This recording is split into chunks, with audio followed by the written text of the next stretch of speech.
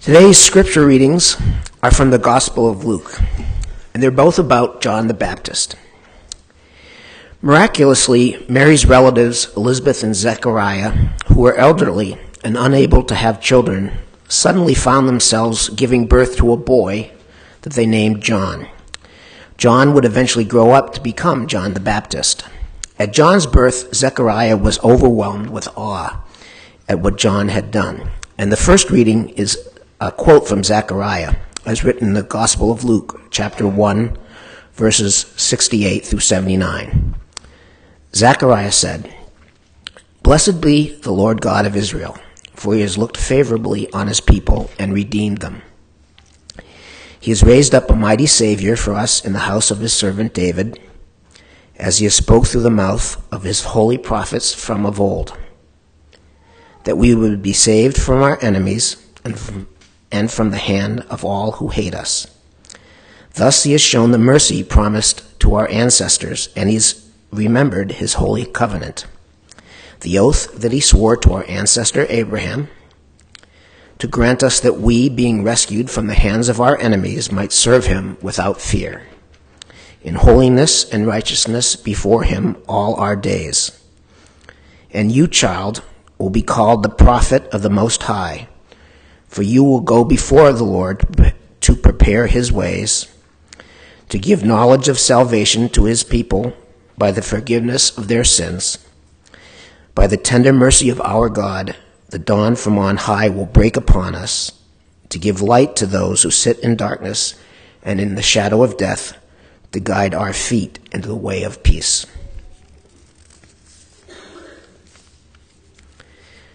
The second reading this morning, also from the book of Luke, is about John the Baptist and his ministry. John grew into his ministry to fulfill one of the prophecies of Isaiah that predicts the time of the Messiah breaking into the world. This is the Gospel of Luke, chapter 3, verses 2 through 6. During the high priesthood of Annas and Caiaphas, the word of God came to John, son of Zechariah, in the wilderness. He went into the region around the Jordan, proclaiming a baptism of repentance for the forgiveness of sins.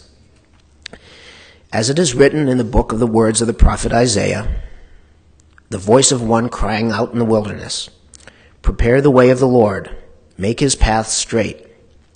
Every valley shall be filled, and every mountain and hill shall be made low, and the crooked shall be made straight, and the rough ways made smooth.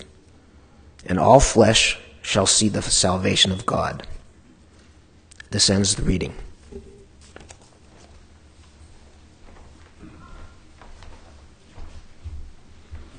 Good morning. You know, a questioning listener, hearing this word, this gospel this morning, they might ask, wait a minute, how can this guy John be baptizing people? Because baptisms are what Christians do, right?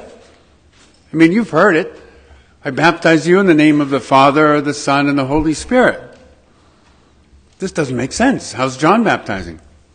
Right? Christianity's not born yet. Do you see what I mean? It's kind of strange. But you're right. Unless you were to look back at the Jewish laws and the Jewish customs. Because there you'll find that water and washing are rites and important rituals within this tradition. Washing characterizes preparation for offerings and sacrifices.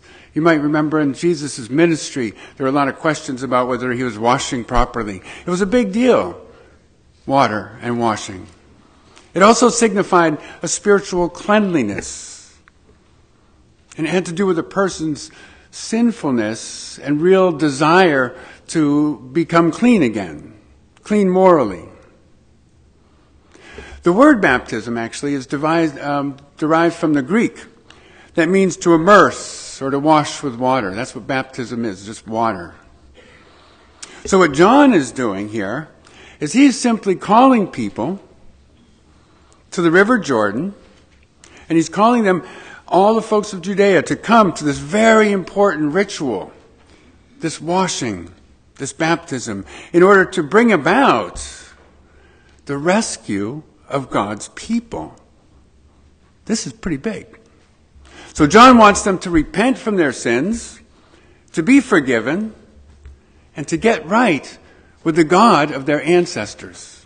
He's saying, this washing that I am going to do is going to free all of us from sins, so that God's promised salvation will come about and rescue us from our enemies. And it will finally come about.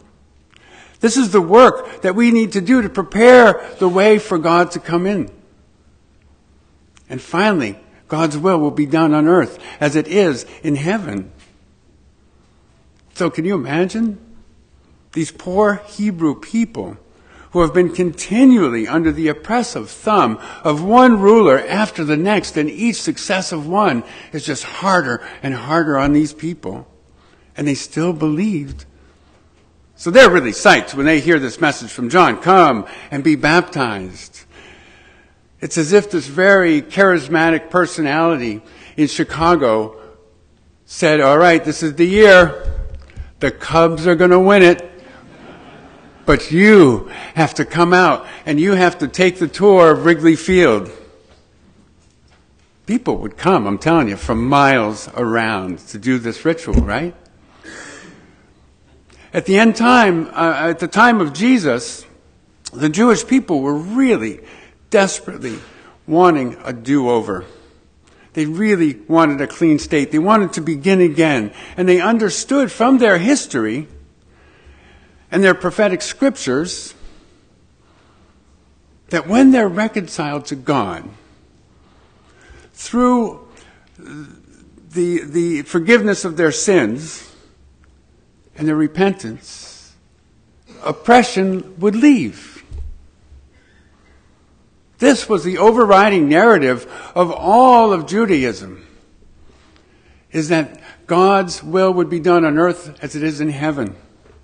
Every man, woman, and child knew that God would return despite what they saw.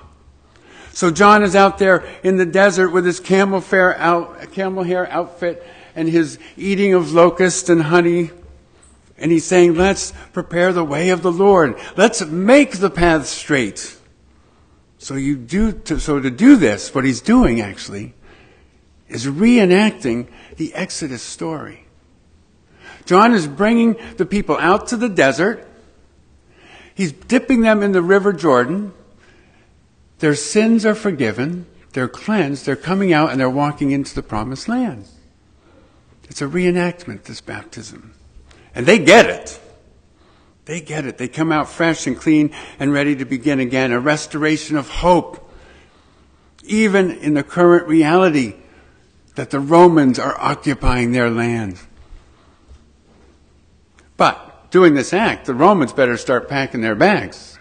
That's their thought. That's their anticipation.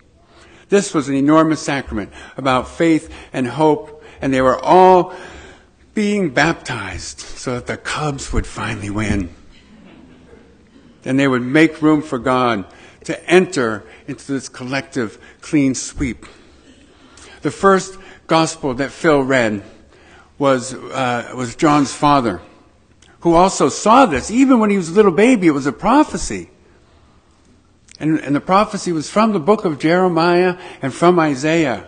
By the tender mercy of God, the dawn from on high will break upon us, to give light to those who sit in darkness, to those who sit in the shadow of death, to guide the feet into the way of peace. Clearly, everyone in this community could feel this electrifying hope with wonder, with possibility. It was about to happen. But first they had to prepare the way and sweep clean all of the dirt and all of the obstacles that were in the way of being spiritually tuned with the God of their understanding. And today, this morning, in Advent, we do exactly the same thing. Let's pray.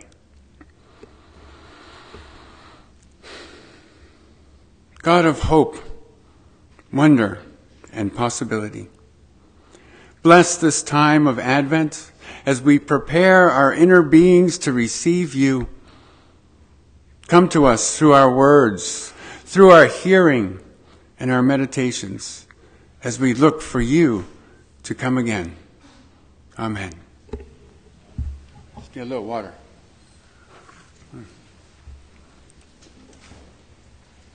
So John, oh no, that's not the end. Boy, I could do it that fast. Thank you.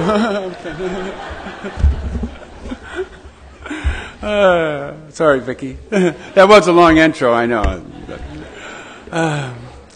But here's the thing. John the Baptist led the people of Judea back to the wilderness to offer them a way to usher in the kingdom of heaven. And he was saying to them to make room for God's liberation, to repent. In other words, repentance means to go in a radically different direction.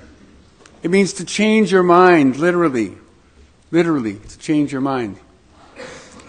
And go about a different way. Change the way you're doing things, the way you're hurting other people, and the way you're hurting yourself.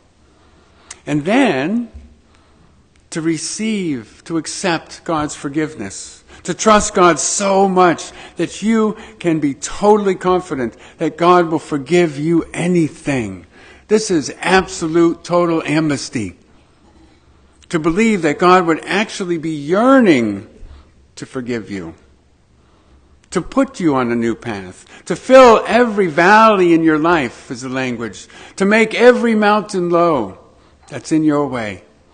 God's desire is, in fact, to straighten those craggy, crooked, messy parts of your life and smooth out the wrinkled edges that keep you awake at 3 a.m. God wants all people to know this kind of salvation. But that miracle can only occur when you're ready to receive it, when you allow for that possibility. We have to make room in our lives for that miracle to enter in. It doesn't just happen. We have to pause for a minute and examine ourselves, examine the world around us, and realize, where have we gone wrong? Before you clean anything up, you really have to see the dirt, right? You have to notice where the dirt is. And then things can be dealt with. Then you can start to work. Just stopping to notice where the dirt is can be an invitation and an opening for God to be present in your life. C.S. Lewis wrote, "It's when we notice the dirt that God is most present in us." It's when we notice the dirt that God is most present in us. It's the very sign of His presence. And this is what Advent is all about. It's a time to notice the darkness all around us and to make room for the light of the world to come and shine in that darkness. Advent is a time of electrified hope, wonder, and possibility that something great is about to happen. So we get ready for that. We examine those shadowed corners of our lives, shining the light in those dark places, looking for a clean sweep of all that dirt, all that mess that keeps us distant from God, that keeps us captive. Now, please know this. Please know this. God is not repelled by your dirt. At all. God gets right down into this messy spirituality. Gets there with us and gives birth to this hope and this forgiveness from that place. Gives birth to salvation for the whole world. In fact, God is born in a filthy, foul-smelling feeding trough for animals. Is that dirty enough? God is not repelled by your dirt or ashamed of your shadow side. But you have to participate in this.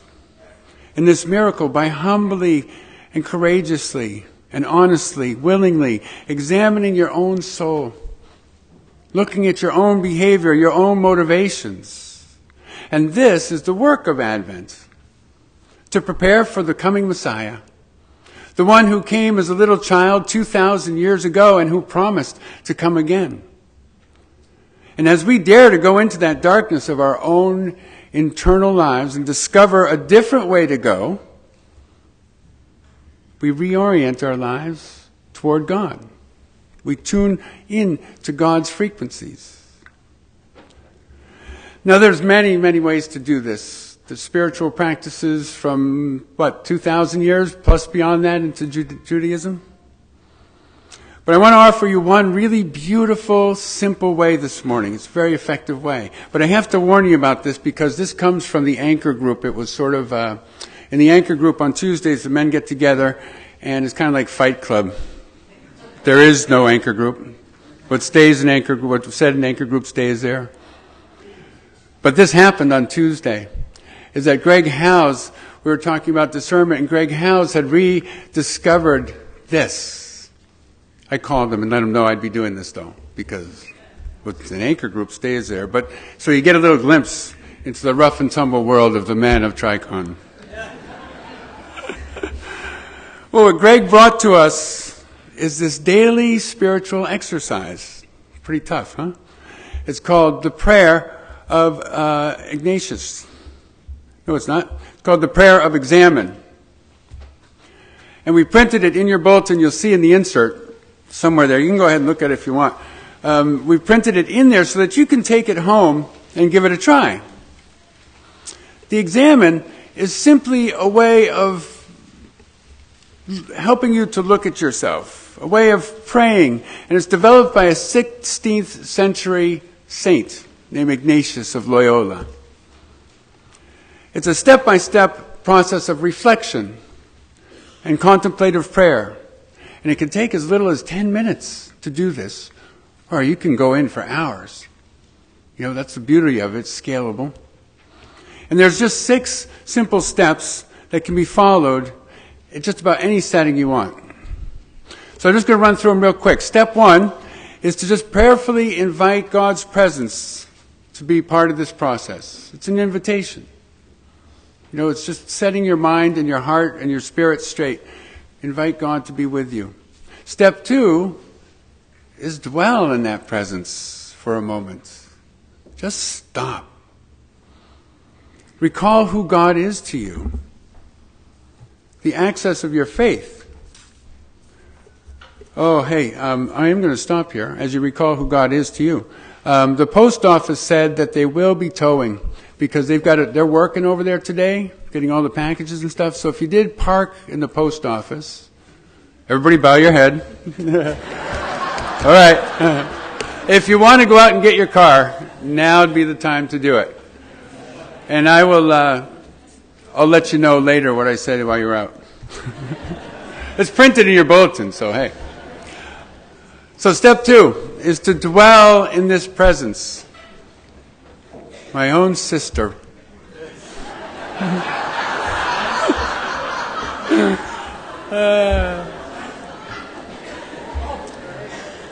If you had enough sermon too, you can just go out. So again, this is the examine. Step 1 is to recognize and invite God in. Step 2 is to dwell in that presence, believing that God is with you. And it doesn't matter, how much faith you have at this point. It could be a little, it could be a lot. Just whatever faith you have, whatever understanding you have of God can just be there. It's not dependent on your spiritual prowess or anything. So you just dwell. And recall who God is. Step 3 is to examine. The first way we enter God's gates is with thanksgiving. That's from the Psalms.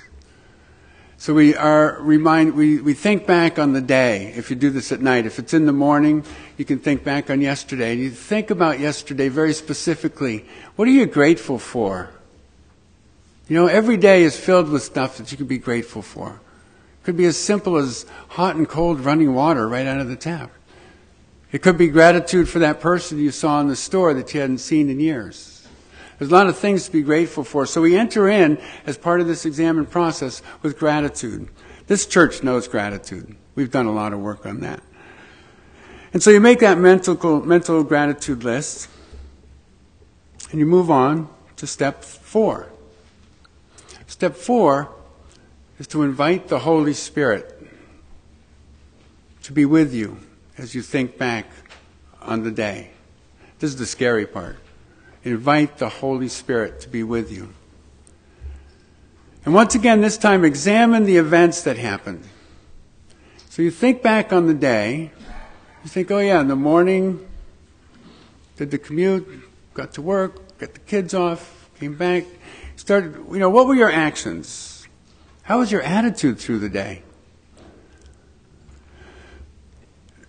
Don't judge yourself at all. This isn't to sort of like get down on yourself. Just go through the actions and just remember what happened.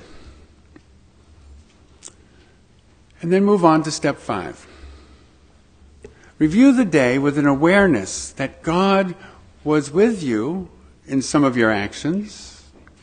And you know these actions because there was a synchronicity of some kind. There was some goodness here. There was a laughter that was easy. There was an honesty. There was grace. There was generosity. You know the things of God, and God was with you. But there were also some moments, if you're honest, some other choices, some other behaviors that you might want to be better off going a different way. Maybe inviting God into those when they occur again. And the way to do this is notice. When your kids get up and you're pretty cranky and there's tensions. But notice if there are certain situations that tend to bring out this worst self. For me, it's traffic when I'm late is one. I just start to get increasingly tense. And that's the situation. Or there's particular people that tend to set you off. You know who I'm talking about. So list those people. You might pray for them. And pray for yourself as you continue in these situations. So there are other people that seem to trigger negativity. And then move on to step 6. As you notice the full spectrum of your day and your behavior, step 6 is to reconcile. I love that word. Reconcile and resolve. Sounds like music, right? Reconcile and resolve. That note that finally comes. Imagine, if you can, that Jesus is sitting right with you, wherever you're doing this. Is sitting right there, physically. Imagine that in your head. Ask for help. We don't do this very well in New England. Ask for help. Ask God to help you in these places that are rough and edgy and not the way that you'd like it to be. Remember your gratitude list. All the things you're thankful for. And then finally wrap it up by acknowledging and receiving forgiveness. At that moment, everything's the way it's supposed to be. At that moment, forgiveness is real. Trust that you are forgiven. God can handle your dirt. God can handle your darkness. I don't care what it is, where you've been, where you're thinking about going. God can handle that. And like those good people who came down to the river with John the Baptist, you can come out of this mental baptism. And you can walk into the promised land of your new, fresh, clean, perfect, beautiful life. Purified, clean, fresh, ready to begin again. The examine is one way to prepare for the incoming of God. For God's presence. It's a divine presence that it's always when you're there will restore your hope no matter what. A hope that dares to light a candle like we do against the darkness that's all around us. This is our proclamation as Christians. This is an oppressive and unjust world, and we see it all the time, and we wonder, where's God? Well, ask Him. Invite God to come. Hope we have is in a God who knows suffering firsthand. And more specifically, God knows your suffering, your anxieties, your concern for the ones that you love, your concern for your health, your unresolved grief. God knows your guilt. God knows even your depression. And like those Hebrew people who would not give up year after year, they would not give in, but kept on believing over and over and over again that God was good,